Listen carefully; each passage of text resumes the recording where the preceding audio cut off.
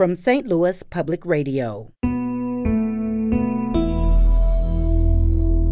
This is St. Louis on the Air. At least one full hour of people getting up to the microphone and saying that they wanted this Civilian Oversight Board legislation because they wanted police to stop killing Black people, and particularly Black men, young Black men. The Civilian Oversight Board released a report that confirmed this as well, is that they estimated that there was about 3,000 complaints since 2016 that they haven't been able to see, and they've been able to see about 125.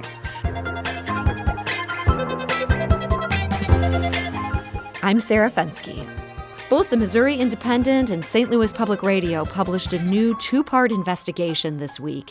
In it, St. Louis journalist Rebecca Rivas digs into why activists in the St. Louis area moved from attempting to reform police departments to building a political movement that would instead take control of them.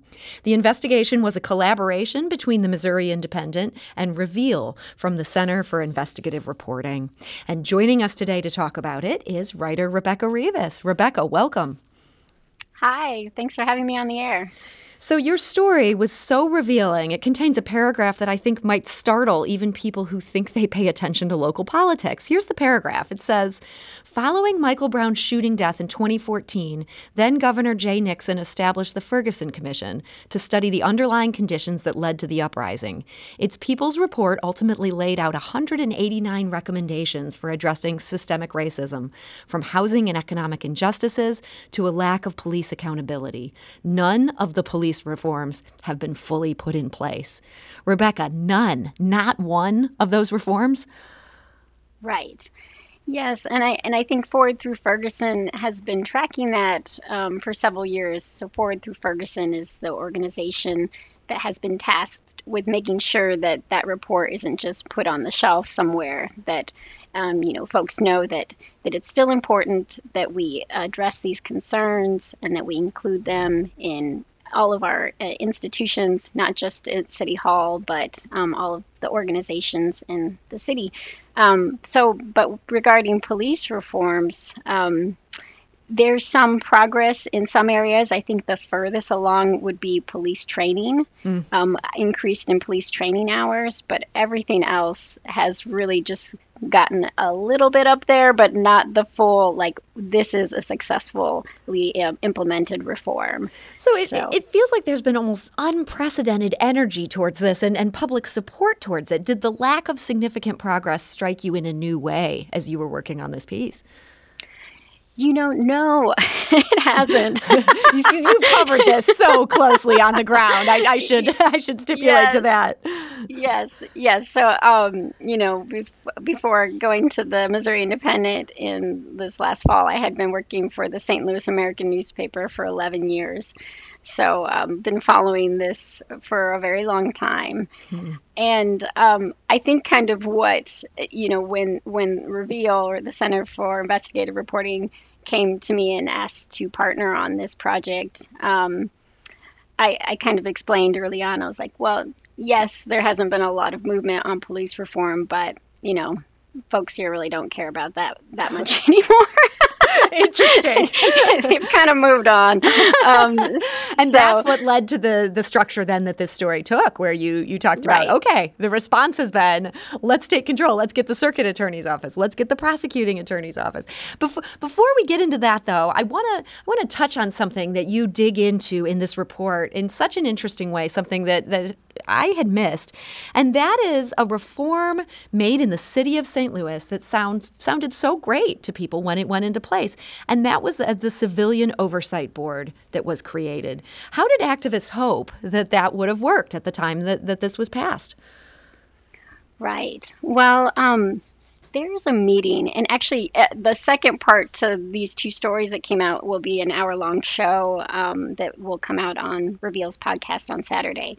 And we actually play a good portion of this meeting. It was in January 2015, and it was kind of iconic. I think a lot of people in town may remember, there was a scuffle Jeff Rhoda, who was the business manager and spokesman for the St. Louis Police Officers Association, was accused of pushing a black female activist and breaking her glasses, and so there was a lot of energy in the room, and but there was hours of at least one full hour of people getting up to the microphone and saying that they wanted this Civilian Oversight Board legislation because they wanted police to stop killing Black people, and particularly Black men, young Black men.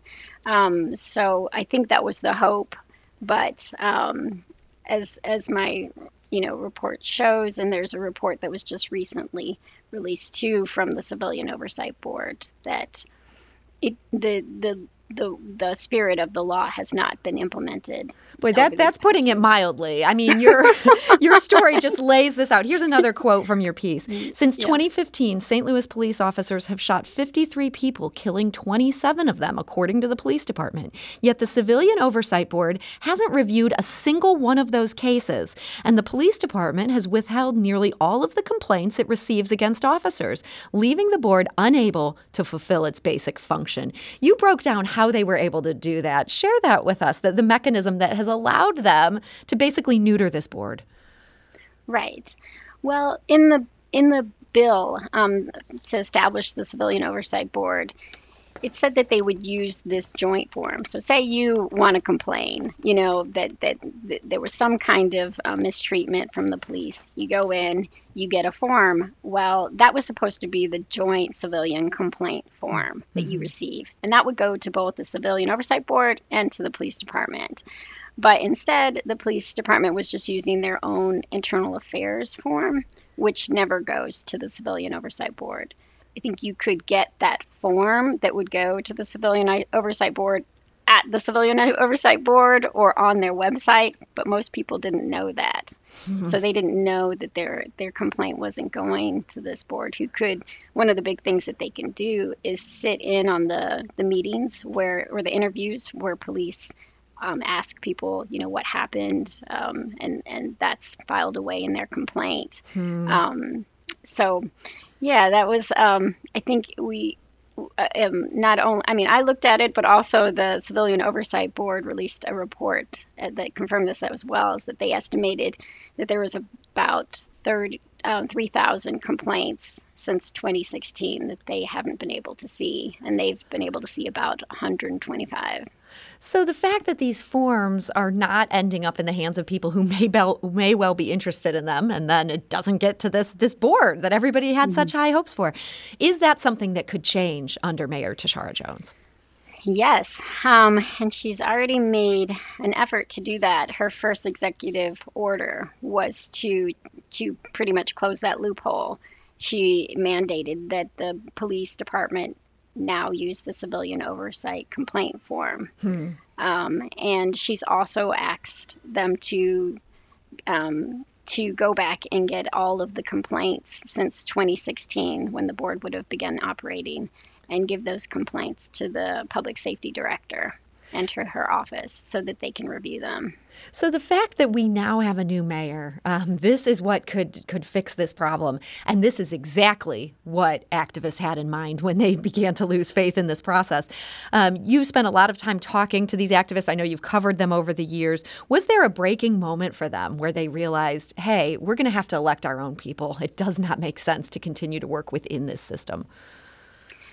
Yeah, I think I too remember this. I remember going to this debate. It was in 2016. It was when the circuit attorney's seat opened up. And like right before that in the spring, they had been trying to get the body cameras, in place. There had been a pilot program that activists really were soured on because they felt like the police department wasn't being transparent enough about how they were implementing it and things like that. So you had that spring, and also the police union had filed a lawsuit to keep the Civilian Oversight Board from getting the officers' voluntary statements. So there was a lot of things that they were kind of starting to see, okay, this isn't working. We need to switch gears. I would say that was around 2016, the summer, and they held a debate. Kayla Reed and Blake Strode, the executive director of Arch City Defenders, held this, moderated this debate, and it was kind of a different kind of debate than I'd ever seen since I'd been covering these elections for a while. Typically, it's like a news station or, League of something Women Voters. Right. And this one, it was young Black activists, leaders leading this debate, and they were asking questions from the Ferguson Commission report. And then they also had people from other organizations stand up and ask questions. So the idea was to really give this sense that everybody was at the table and they were going to kind of come up with their own candidate out of this debate. And that's what they did. Kim Gardner rose as the choice from that. And then everybody galvanized around that campaign. It was like the first start. It was like the loose, rough draft of what they would kind of start to formalized now with Action St. Louis and the coalition that they built since. Yeah, I mean, as you make clear in this story, this coalition didn't just propel Kim Gardner to power, but also worked on behalf of Wesley Bell, the prosecuting attorney in St. Louis County, our new mayor, Tashara Jones, who's now enacting the very policies they wanted her to enact.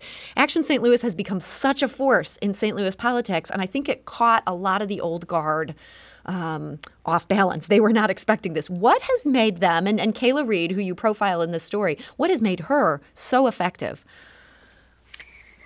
I would say just the way that they understand that they need to bring everybody together. I think that in the very end of the story, Brittany Packnett Cunningham, who was a Ferguson Commission member, she also was a member on the president's commission as well to look at these same issues.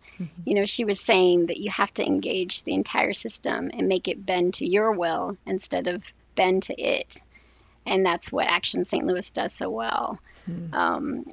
There's just this sense that they needed to create a really strong community. They needed to have people activated all of the time, not just every 4 years when an election comes out. They needed to engage people on all kinds of issues, like the close the workhouse, cash bail, things like that. Just keep people constantly involved so that when local elections come around, it's not just like the Democratic Party knocking on doors for the first time since, the last election. It's people are constantly engaged, and they wanted it to be their own movement. That's kind of how she's explained it to me.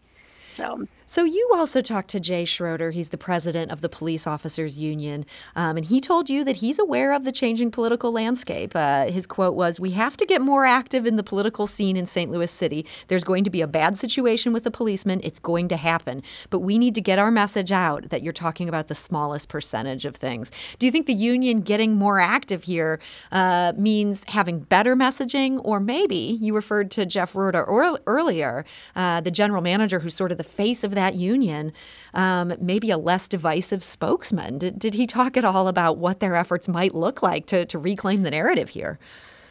I think he did talk about it. So I just want to clarify that I didn't specifically interview him. Trey Bundy, who has been my partner on this project, you'll hear from in the radio piece. He's the Reveal reporter that I worked alongside with on this project. He interviewed Jay. But in that interview, he did explain that, Jeff Rhoda isn't a bad guy. He just kind of gets a bad reputation. So they're sticking with him. It sounded like they were not going to lose him, even though Trey did push, saying that it was creating a divisive sense. You're asking, if he felt that it was creating this divisive sense that a lot of folks have said, including the mayor. That's right. I mean, she said she won't deal with him, but they feel like he's their guy. Right. Yeah. I think that they just feel like he's a good guy underneath it all, though he does a couple bad things here and there. It's not all that bad. So I don't think he's going anywhere from that conversation. So, Rebecca, your story, there's just so much great information in this. I want to encourage people to read this for themselves. They can find it on stlpr.org as well as the website of the Missouri Independent. That's the new nonprofit news site that Rebecca works for. And I should also hype here the audio version. You mentioned Reveal is doing a podcast version. That's also going to air on St. Louis Public Radio. It airs this Sunday at 5 p.m. and it airs again Monday at 8 p.m. So if you want to hear the audio version of this, we encourage that. But Rebecca, my clear sense by the end of your piece is that the police union here in the city is on the ropes. Should we count them out at this point? Well, so far their candidates have not rose to the top in the last elections that they've tried to push for certain candidates. Mm-hmm. So I think at the moment, I think that they would need to change significantly in how they operate, and also, if they wanted to be as powerful as this younger Action St. Louis group and the coalition they formed, then they would have to get a little bit more in the community and on the ground, specifically canvassing and things. Well, it'll be interesting to see if they make that comeback. And your story is just such important reading for anybody who wants to understand the lay of the land as it stands today. So, Rebecca Rivas, thank you for joining us today. Thank you so much. St. Louis on the Air is a production of St. Louis Public Radio. Understanding starts here.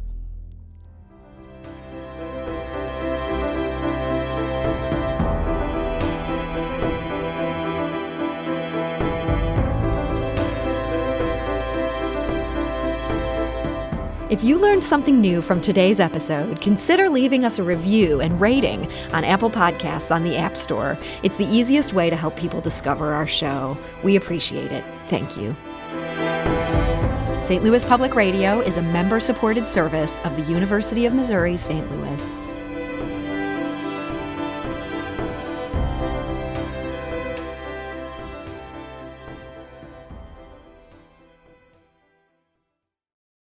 Support comes from the Missouri Forest Products Association, providing more than 41,000 jobs in the production of wood pallets, railroad ties, white oak barrels, hardwood floors, and more.